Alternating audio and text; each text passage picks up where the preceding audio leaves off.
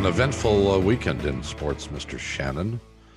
Everything from Jordan Spieth finally winning a golf tournament and doing it in his home state.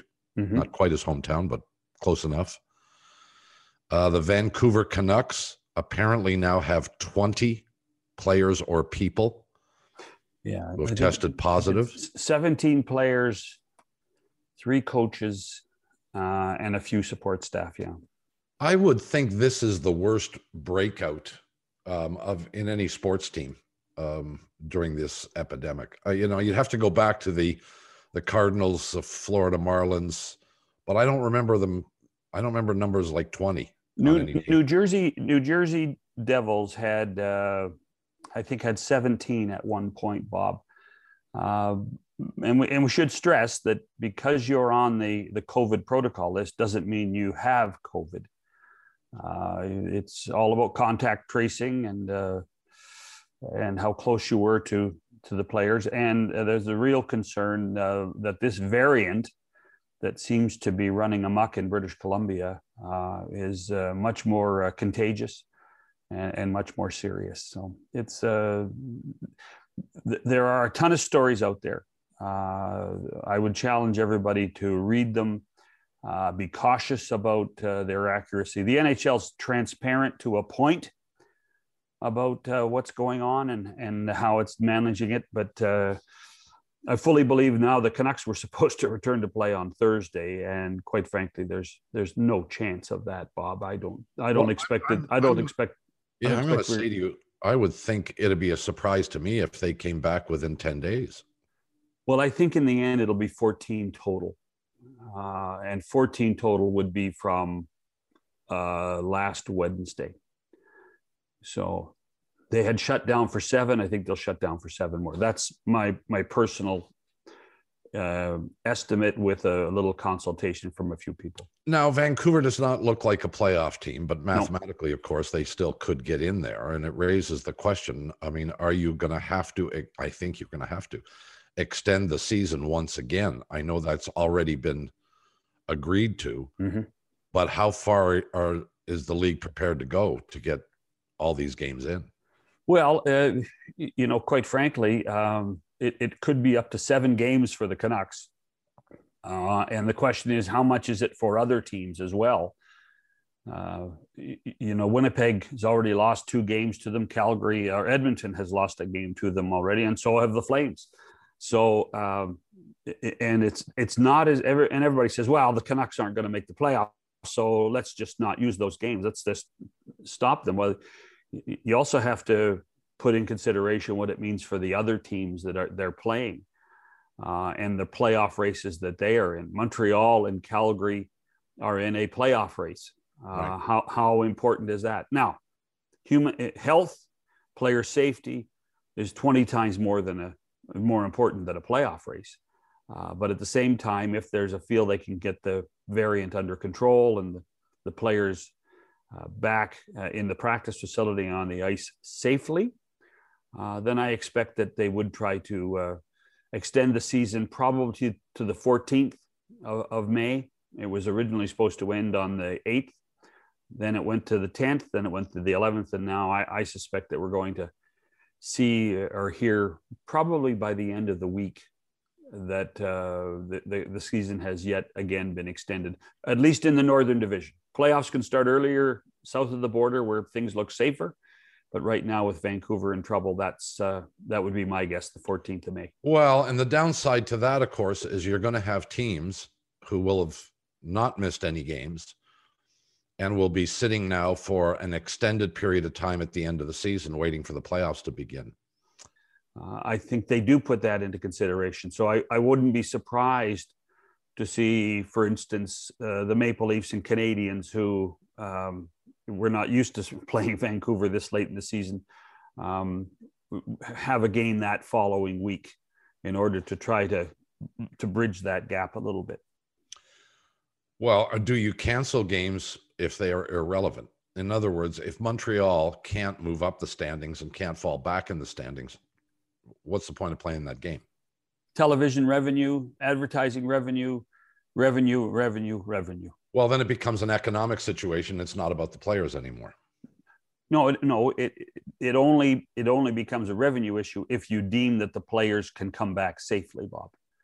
Player safety is first. If the players can come back, but I'm saying if the players can come back, yeah, and you play a game that winds up being meaningless in the standings, then you're doing it purely for economic reasons. Perhaps that was what's happening with the season anyway, Bob. Well, I can't argue that point, but they obviously felt as though they could play this season with some degree of control. But I'm saying specifically, if you're going to play games in May that were canceled because of this COVID situation, and the only reason you're playing them, if they have no relevance in the standings whatsoever, and the only relevance would be either do you get in the playoffs or where do you finish in the playoffs, then playing that game is meaningless except for economic reasons. Yeah, but it is first and foremost, Robert, a business.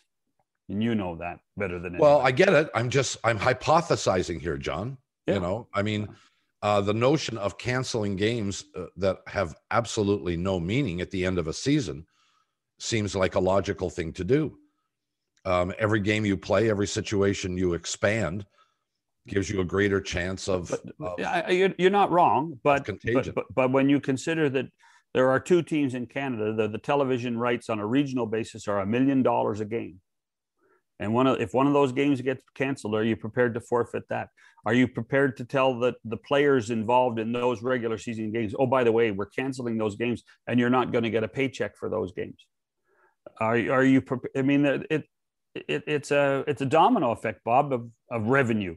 So but you can't, John. You can't talk about the importance of that the COVID spread is the most important thing to the NHL, and then turn around and say, but they should play games that are meaningless because you put a word in there that I didn't use, which is should.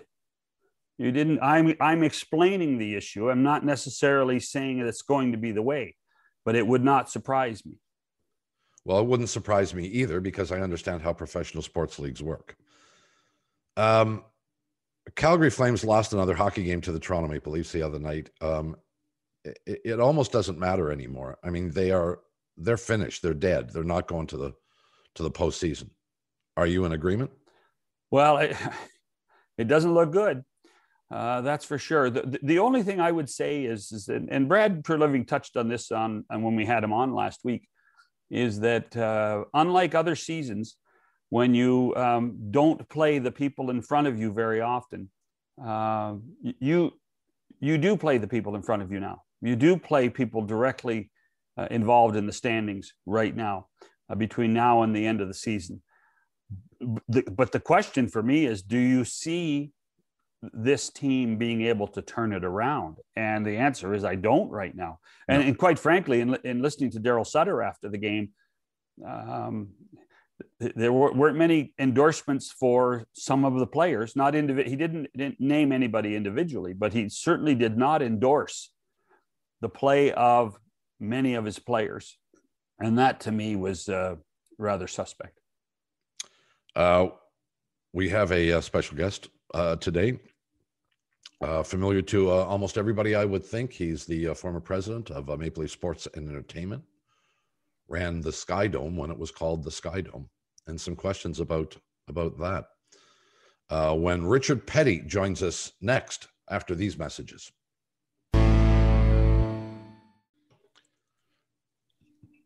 McCowan and Shannon with you on the program for this Monday. He's done more than a few things in his life. I first met him, I think, when he was running the Sky Dome, and then went on to become the head honcho at Maple Leaf Sports and Entertainment. He's written books. He's done all kinds of stuff. Hey, don't forget TSN. Don't forget Netstar or whatever it was called. Don't forget that TV network stuff. Oh, I did forget that. Oh, yeah. PEDDIE, have you forgotten that? No, actually, it was short, but I learned about websites and worked with Rick Brace to do some rights deals and learned a bit and thought about. It was really the thing that got me to think about Leafs and Raptors TV. We worked with Rick Brace too. What were your recollections, Bob? Very humorous, John. Okay, I got that joke. Rick and I got along fine until the very end. Until the end, yeah. And I helped Rick. Maybe you should blame me. I helped Rick get that job because I thought, oh, he'd be a good person for that job. Well, he was a good probably person. was. I actually don't blame Rick. I don't think Rick was the guy who pulled the trigger. I think Rick was told what to do by some idiot counter who undoubtedly has been subsequently fired by Rogers, or if they haven't, they should have been. In any event, that aside, now I know this is a little kind of off kilter, but as you well know, Peddie, the Major League Baseball season commenced this weekend past, with the Blue Jays taking 2 or 3 from the New York Yankees. And I'm sure you still keep an eye on them and have a certain fondness for the team, although you didn't work for the team, you ran the building itself. But it's in that context that I want to address. Since last we talked, there's been plenty of discussion about Rogers potentially thinking about building a new facility. And I'm sure you and I have had numerous conversations about this in the past. But one of the things that you raised not that long ago in a conversation was natural grass at the Rogers Center. And of course, we heard all about, the University of Guelph was going to look at stuff and try and make things happen. What the hell ever happened with that? Do you know? I don't think it was feasible. Remember that thing's about 30 stories high, and getting natural with the sun moving across the sky in the daytime, it would probably not get enough light. They'd have to put in all kinds of grow lights. I remember touring soccer pitches in England, which were completely open all the time, and they were using grow lights. So I really don't think that was feasible. Plus, when they built Skydome, they did no drainage. Yeah, so how do they do that? And then when you've got grass and you close the roof, you've got incredible moisture, which I think will ultimately damage all the electrical, the finishes, and the suites. So I think there was a lot of reasons why it never happened. That's just a layman's take at it, but it didn't happen. So there must have been something to all that. Richard, so the Skydome opened in the late 80s. You were obviously part of that, as Bob said. Did you expect it to last how long? I mean, you're one of those planners and thinkers and legacy guys. How long did you think it would last and be the best in the business? Well, I thought I was running it, and our expression was world's greatest entertainment center. I thought it was the cat's ass, frankly, until I went down to Camden Yards and walked into there and saw Boog Powell's barbecue in the right field, and I saw everything that was so much spoke of baseball, and I thought, oh man, we're obsolete. Now, why did I think that? Because people were building sports specific buildings, and that's what's happened. That I think Skydome was the last great multi-use building that could do concerts and ice shows and basketball and baseball and football. They didn't happen after that, and that day it just kind of triggered me that, wow, this has got challenges. Physically, it's got enough concrete and steel in there. It can last 100 years, but it's just this big cavern now. 54,000 seats in those days. Now I've got that under 50. The average baseball stadium's 41,000, I think. So there's a bunch of things that pointed to and now it's kind of a dinosaur. Well, the other part of this equation, Peddie, is that Shapiro, when he came in, had a real reluctance to operate in a multi-purpose facility and essentially kicked concerts out. The Argonauts left. I don't know whether it was the Blue Jays pushing them out. But the concept of and the reality that this was a multi-purpose, multi-entertainment facility capable of 60,000 people for a concert and a football game one night and a baseball game the next night, that was gone before COVID. That whole notion essentially disappeared. It became a one-sport place. Well, something else happened. So in 93 or 92, before I left, I wrote a strategic plan for Skydome. And even then I was starting to think about Major League Soccer. And in the risk and offsets, and John's participated in our strategic plans, we always did risk and what could be facing. And what I identified is this building's in real trouble if a stadium is an arena is open, because it will take all the concerts away and everything else. But that was 5 years, Richard. That was only 5 years. Yeah. And what I didn't know at the time, it'd be me and Bob Hunter and other people from Sky Dome who went and ran that arena. And sure enough, when we came in there, we took everything we wanted away from them because it was a better venue.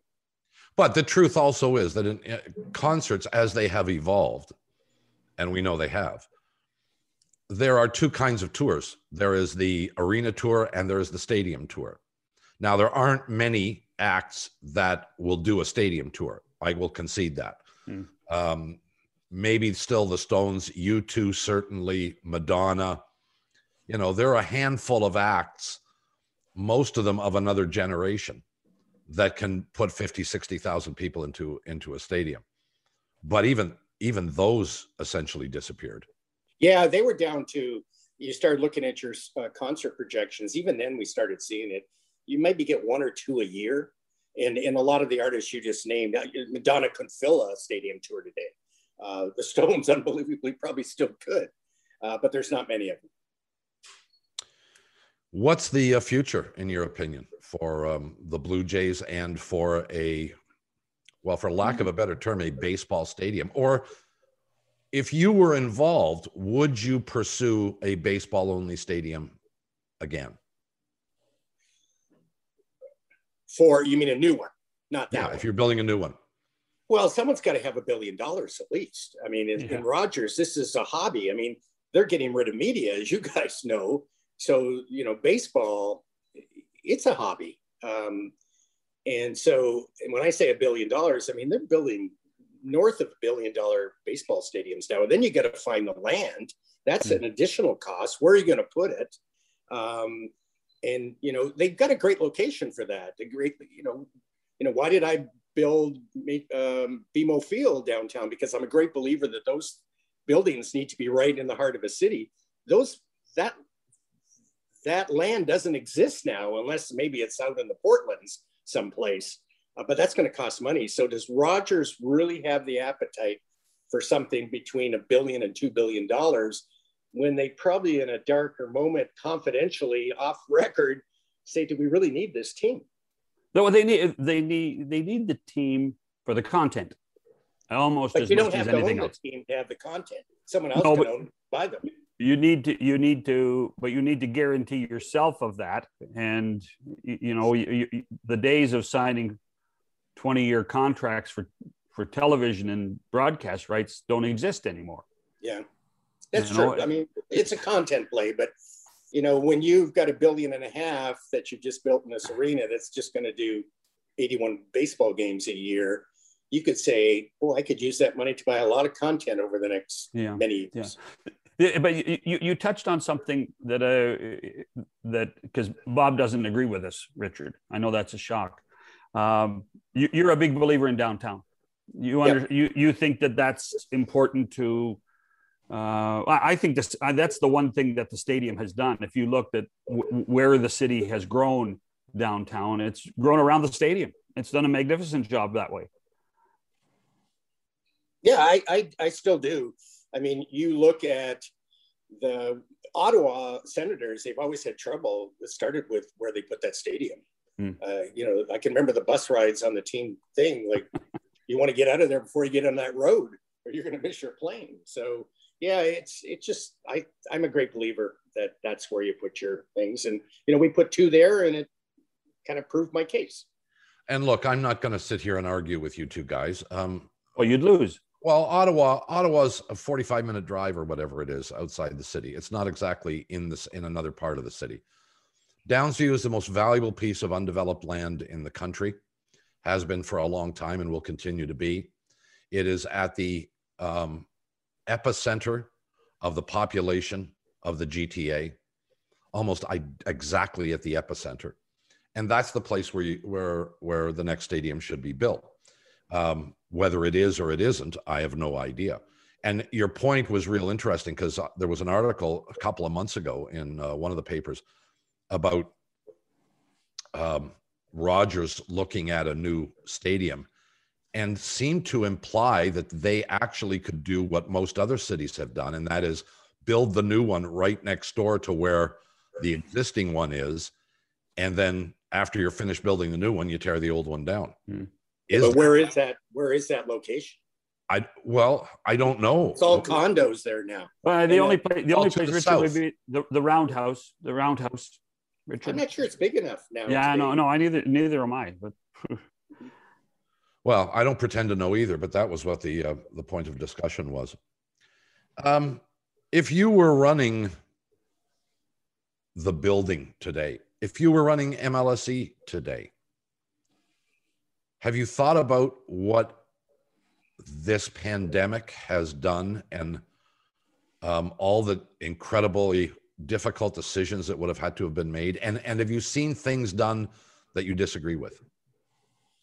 I was talking to Larry Tannenbaum last week at length, and I said, if I was CEO of MLSE today, I don't think I'd be a very good CEO. I mean, you've lost all the human touch. John knew how much I roamed around, at events all over the place.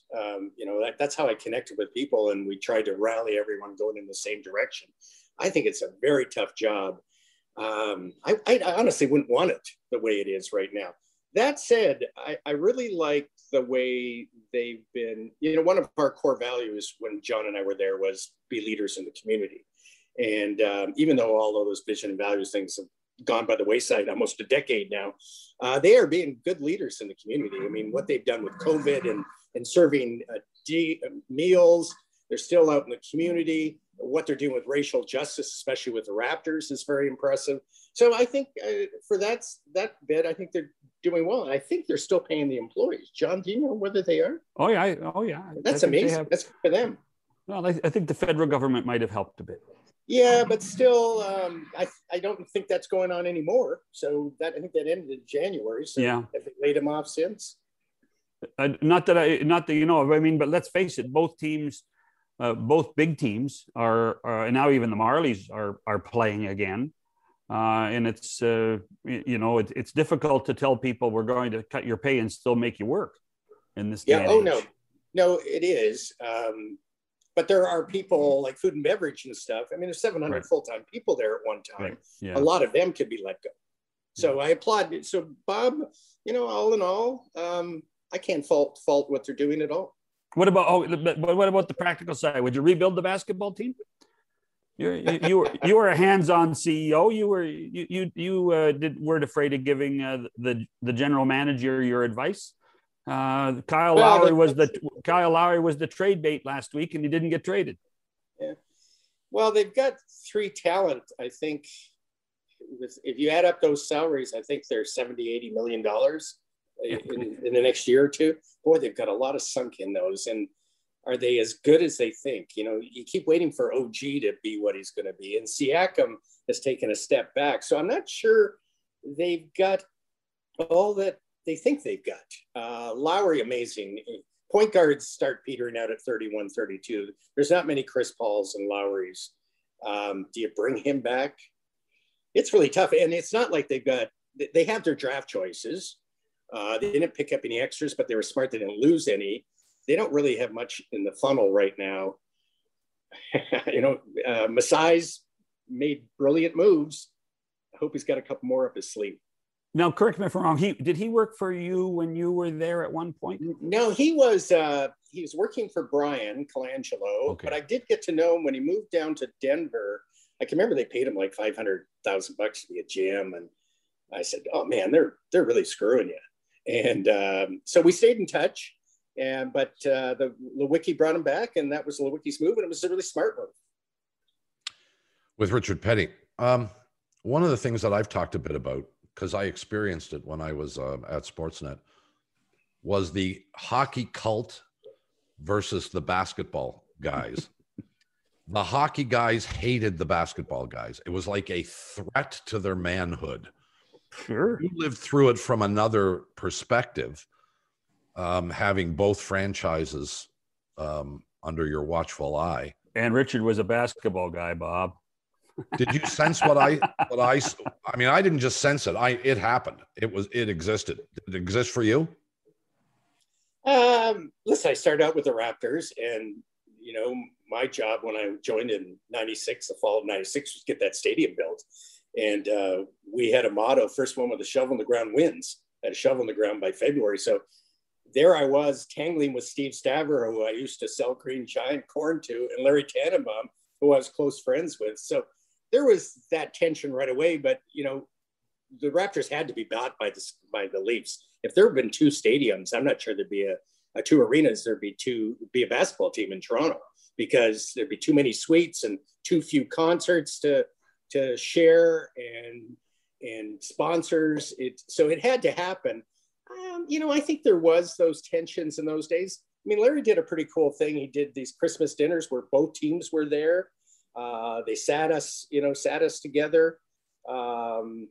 And, the players were invited to each other, sit courtside in the case of the Raptor games, or up with Larry in the seats. So I'm not sure it was as bad as all that, but it's at the same time, I didn't put sodium pentothal in the defensemen to find out if they really hated the Raptors. I think it might have been a little overplayed. Probably big at the start.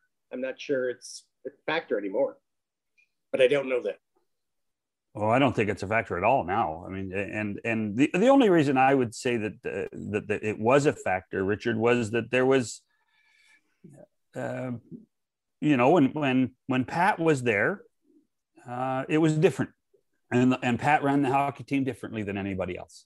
There wasn't a blueprint or a playbook with Pat. It was a single page. and here's my lineup.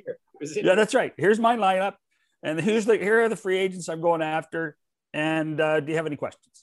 Well, I can remember under Bill Waters and Ken and Pat, they present the annual plan to the board, and they listed all the free agents. That was here's all the free agents. And in those days, we could I think we spent $73 million the last year before the hard cap. So I used to joke they'd take an unlimited budget and exceed it. But their plan was, here's all these free agents, let's go for it. And it worked. I mean, we had a great run there with Pat. He did a great job. Richard PEDDIE, our guest today. We'll take the break, come back with more after this message. Bob McCown, John Shannon, and the former head of MLSE, among other things, Richard PEDDIE. Hey, I got to give Richard some props, because as the two teams have become successful under other people's watches, the one constant that Richard had a vision for was Maple Leaf Square, and what's it called, Jurassic Park, when the Raptors play, and it became a social gathering place. I don't think anybody could have imagined it being this successful. Could you, Richard? No, but a couple things. So we came up with that idea, and it was so easy. So I basically went into the board meeting. I'm asking like $500 million, and I showed the board a couple of pictures, and they approved it on a couple of pictures. We hadn't done any of the rest of the work. So then we came up with a plan. We put a deposit down for a big jumbotron. I went out to visit LA and to see what they've done around their arena. And I came back and told Bob Hunter, I said, I've got video board envy. Our video board's not big enough. We mocked up 3 of them on the west side of the building, and I picked a bigger one. And so I imagined even then it would be a viewing space. And I think the first event that we did was not even with the Leafs. I think it was a playoff game with the Canucks. And that was the first one. We got very few people out. But then with Jurassic Park, which full credit to the marketing team at MLSE, it exploded with that. And then the Leafs came along. So it's a wonderful place. And, it's so far exceeded my expectations. You said you went to LA. Was that LA Live at that point? Yes, it was. Yeah. And I haven't seen it. So is there there is a big board there too? Oh yeah, it's spectacular. No, it's, at least I'm a little out of date now. No, but I just came away with, they just had more video boards. It just had such a presence there. And it just struck me that we should be bigger. The one thing that LA Live has is it has the Nokia Theater across the street. They did a good job of building that. So a 5,000 seater arena for events like the ESPYs, and they created they created such a gathering place. There's a whole plethora of outdoor restaurants. There's two hotels within what would be described as LA Live, in addition to Staples Center, and it's I wanted to do a theater at the land. You know, after we bought, I think that parcel of land would cost us $30 million or something. After that, the prices started going through the roof, and you know, I talked the board into getting into real estate because I was able to find a partner in Cadillac Fairview, which teachers owned. Mm-hmm. So they were willing to get into condos and a hotel and real sports bar. And sorry about my dog. But after that, we went to them, and across the way was another one on the east side that's now a huge tower. Tried to buy that, but I didn't have enough creativity to say how I was going to program it, that the board would say it was on strategy. What, if anything, was missing from the plan? What would you have liked to have done that you didn't do? Oh, I still would have liked to have done the theater concept. We were negotiating with House of Blues. House of Blues, thanks, John. And those are the type of things. So we had Real Sports, which was the biggest revenue restaurant around and won the TSN polls, best sports bar in the United States. They had to change the definition. We had that. I really thought we could create a wonderful food and beverage business and a live entertainment business. But when Rogers and Bell took over, they just wanted to focus on the team. It was a content buy. They weren't interested in those hobbies. And even though they were on the drawing books, they were part of strat plan, all those ideas, they died within months after I left. I would have liked to have done those. Were you still there when Rogers and Bell formed the Unholy Alliance? They did the deal in November, and the deal officially closed in June. I'd already just about had my going away party. It was always planned that I would leave January 1st, 2012. So I left, and it was good. You know, a president that lasts 14 years is pretty rare in any industry today. And, you know, it was time for me to leave. And with new owners, it was the ideal time to leave. How shocked were you that these two mortal enemies managed to agree to share, along with Mr. Tannenbaum, the equity in this? Who was the president at the time from Rogers? Nadir Mohammed. Nadir. So we put it up for sale, and we were doing pitches. We did a pitch to Bell and a pitch to Rogers and to other people. And I had lunch with Nadir, and he talked about how he was doing a big meeting at Rogers, and it was announced Bell was buying Netstar, I guess. I think it was something like that. And he left the room to get the news, came back and said, he's telling me the story. He says, they're our biggest enemy. And I said, so I turned to, he's telling me the story, and I turned to him and I said, then why are you partnering with them? I think it was a real mistake. If Ted Rogers had been alive, he would have bought the whole thing. But they agreed with that unholy alliance. And you know, there's a lot of people said they overpaid. That was a couple months after that deal went through. I was at a cocktail party with the chairman of teachers, and someone asked her, I was standing beside her, introduced her to a lot of people. Why did you sell Maple Leaf Sports? And she said, oh, we topped out. It means that's the amount of money we're going to get out of it. I said, no, you left at least $1 billion on the table today. Well, look at, what do you think that business is worth now? $5-6 billion? Might be. Start adding up the $2 billion for the Raptors and $1.5 billion for the Leafs, and keep going from there. So I was going to ask the question, why did you sell? Or why did teachers want out? I mean, let's face it, they go by their own, they go by their analysis, they go by their books. They thought there was no more growth. You know, they always said it was a long-term hold. Everyone thought they would sell much sooner, and they did have it for, geez, my entire time. They owned the Leafs before the Leafs bought us, so they must have owned the Leafs for, 16 years, something like that. That's not according to Steve. Steve thought he still owned it. So. So they'd owned it a long time. So give them credit. I think they cleared $1 billion. It's not bad. Let's move on. We'll pay some more pensions for the thousands of teachers. And you know, they might think did I think it was worth another $1 billion? I did. history has proven, or the future has proven me right, that it's worth far more. But they're smart people. They made that call. They have a really well-run pension plan. Claude Lammer originally, Jim Leach was the next one. They had really good leaders. Well, and I'm not arguing your assessment of the value of the company at the time of the sale. The question would then be, would Rogers and Bell have pulled the trigger on the deal if it had been 2.5 instead of 1.5 or whatever it was? And that's I don't know, but eventually they would have. I think, I tried to talk this investment firm. I'm trying to remember, they were quite, and what was John working on, or what we were moving towards, was Real Sports, the Real Sports Network. We had all of our rights deals co-terminus. They were 6 months or a year and a half away. We'd have all of that. We had production. We had a very capable team that John created at where, I can't remember the name of it now. So we had production. We were doing live stuff. We had rights coming due. I think they bought it because they were in part afraid of that coming on. It was, whether it was Yankee Nets or a bunch of people doing that stuff.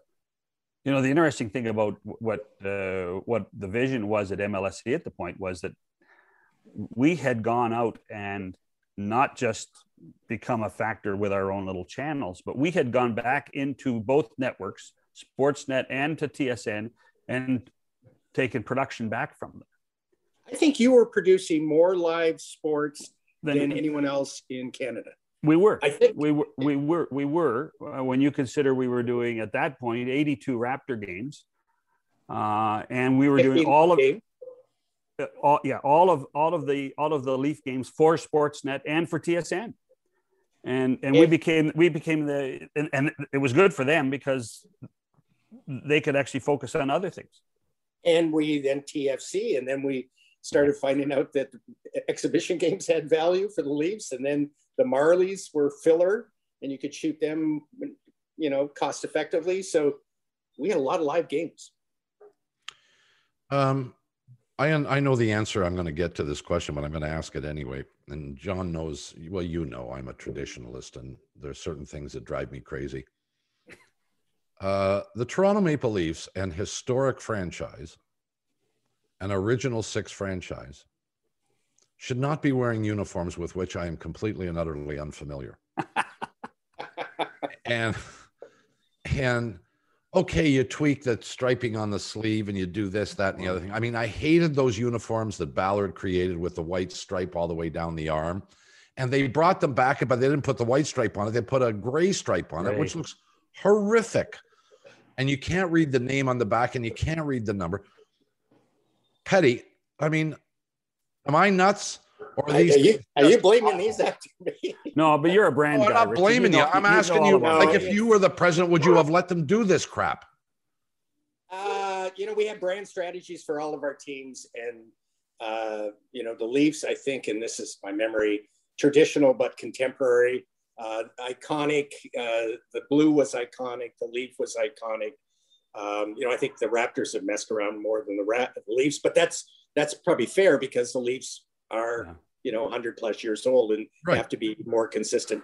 I really am not following it these days to know that and worrying about the uniform. So I don't think we did too many bad things when we were there. Tell you what, Richard, our buddy Kenny decided to put silver on the Leaf sweaters. I don't know if you remember this. He tried to put a silver piping on the Leaf numbers. And I let Kenny do what he wanted to do. Yeah. Yes, you did. Yeah. No, there's the line of the show so far. It was easier that way. That's right. I gotta before we go, I gotta throw some names at you because again, I'm not trying to butter you up too much, but when you hear the names Dave Hopkinson, Mike Cosentino, Tom Pastore, Jeff DeLine, all guys that were groomed in your time at MLSE. Two of them are with the Islanders. The other guy's the chief marketing officer of Madison Square Garden in business New York. Business guy. Yeah. And the other guy's going to do a similar job with the New York Mets. I mean, the tentacles that you created for people to learn on the job, and the MLSE vision seems to be a lot more places than just Toronto now. And you think Tom Anselmi's in Edmonton, Michael Doyle's in Vancouver. I mean, there's lots of people out there that followed the PEDDIE book? Well, they used to say I always judge a university by the quality of its alumni. I think the same speaks of business, and I'm really proud of them. My last book I dedicated to all the people that I worked with. They've gone on and done really well. There's name after name. So, I'm in touch with all of the names that you mentioned, some more than others. I'm thrilled for Hoppy. First of all, he knocks off Madrid, then he's in New York. They've really lost some talent in those four guys. Mm-hmm. I don't know who the current marketing and salespeople are there. Hopefully they develop good people. It's good to catch up with you. It's been a while since we chatted and saw each other. You going to run for politics? Not a chance. Yeah, I kept hearing your name. Richard Peddie's considering running for mayor of Toronto. Well, I realized that John Tory was going to kick my butt. So I figured, why even try to do that? So, name recognition. And I didn't think Toronto needed another old, rich white guy doing that job. Well, whatever's next, if there's something next, let us know, and we'll be happy to have you back and promote the hell out of it. Okay, well, listen, great talking to you guys. Nice seeing you. Yeah, and, nice to see you too. Yeah, good luck with this. So far, so good. We're hanging in. Excellent. Richard Peddie, the former president of Maple Leaf Sports and Entertainment. Back to wrap it up after these messages. This is Mikey Aaronworth signing on to the Sign Off, a Frameworth podcast, which is now available on all platforms such as Stitcher, iTunes, Spotify, and YouTube. It's a forum for all the stories you didn't know you wished you knew about the world of sports marketing. On our first episode, we sat down with Daryl Sittler to talk about his infamous 10-point night. How many people you figure were at that game that night, Daryl? Everybody I see. 80, 100,000 people. Everybody swears up and down they were at that game. The Sign Off is available now wherever you get your podcasts. McCowan and Shannon with you again. Our thanks to Richard Peddie for joining us. You like him now or what? You like him now? He and I have always had this love-hate relationship, and I don't know what the source of it is, but we've known each other for like 30 plus years. I think there's always a debate of very subliminally of who's the smartest guy in the room. And I think you guys try to outsmart each other. I really do. I think that I'm going to trip this guy up. And then Richard will say, well, I'm going to trip this guy up. All I know is that when you two are in the room with me, I'm third. And I'm happy with that. That's all. Well, that's the key. That's very humble of you to say. However, true. Now, yeah. Yes. I know you wanted to talk about the college basketball game on Saturday. Yeah. Tell you what. UCLA Gonzaga, right? Yep. Yeah. And it's funny. I grew up about 200 miles from Spokane, Washington, where Gonzaga University is. And it's always had a very good basketball program. But this team won in overtime on a 45-foot shot off the backboard to beat UCLA. UCLA was the Cinderella of the tournament. It was 93-90, I think was the final. It was a hell of a basketball game, Bob. And I'll tell you what, I love college basketball, but I've watched maybe 4 all season. 10 minutes into the first half of this game, I was glued. I could not stop watching. It was a fantastic basketball game. Well, some of that I would assume is because you have some sort of affiliation, love affair, spirituality with Gonzaga. Yeah, but I've been to Final Fours, I've been to regionals. The tournament when pre-COVID is one of the great sporting events. I'm not sure about it this year because I'm always concerned about the health and safety of the players and everybody around it. But right. This one created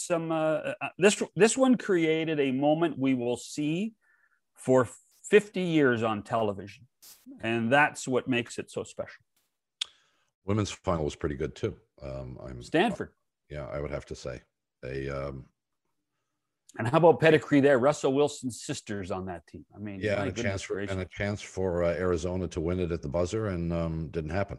And they had the ball in the best player's hand, and she just didn't make the shot. Also, on Sunday, Jordan Spieth came back from the dead and won a golf tournament in Texas.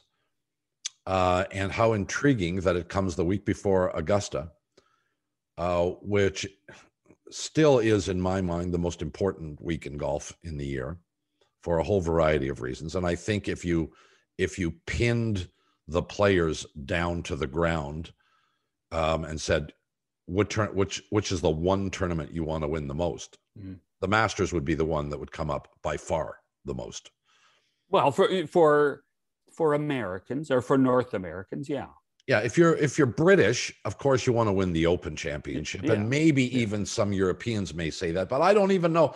There's a bunch of guys I think would rather win a Masters than win an Open Championship. But we're going to find out in a week. That's because you get invited every year for the rest of your life. Well, that's a part of it, and because it's a special, special place. And now here you have Jordan Spieth with a chance to win another Masters, and really, he has played very, very well for a couple of months now and culminates it with a victory in Texas. Hard for me to think of him as anything but the favorite for that tournament now. You think already? Yeah, I do. You do, huh? Wow. I do. I think hot beats almost everything. We got to get out of here. We'll be back tomorrow with another program, whether you like it or not. For John Shannon, Bob McCallum, we'll see you then. Good night.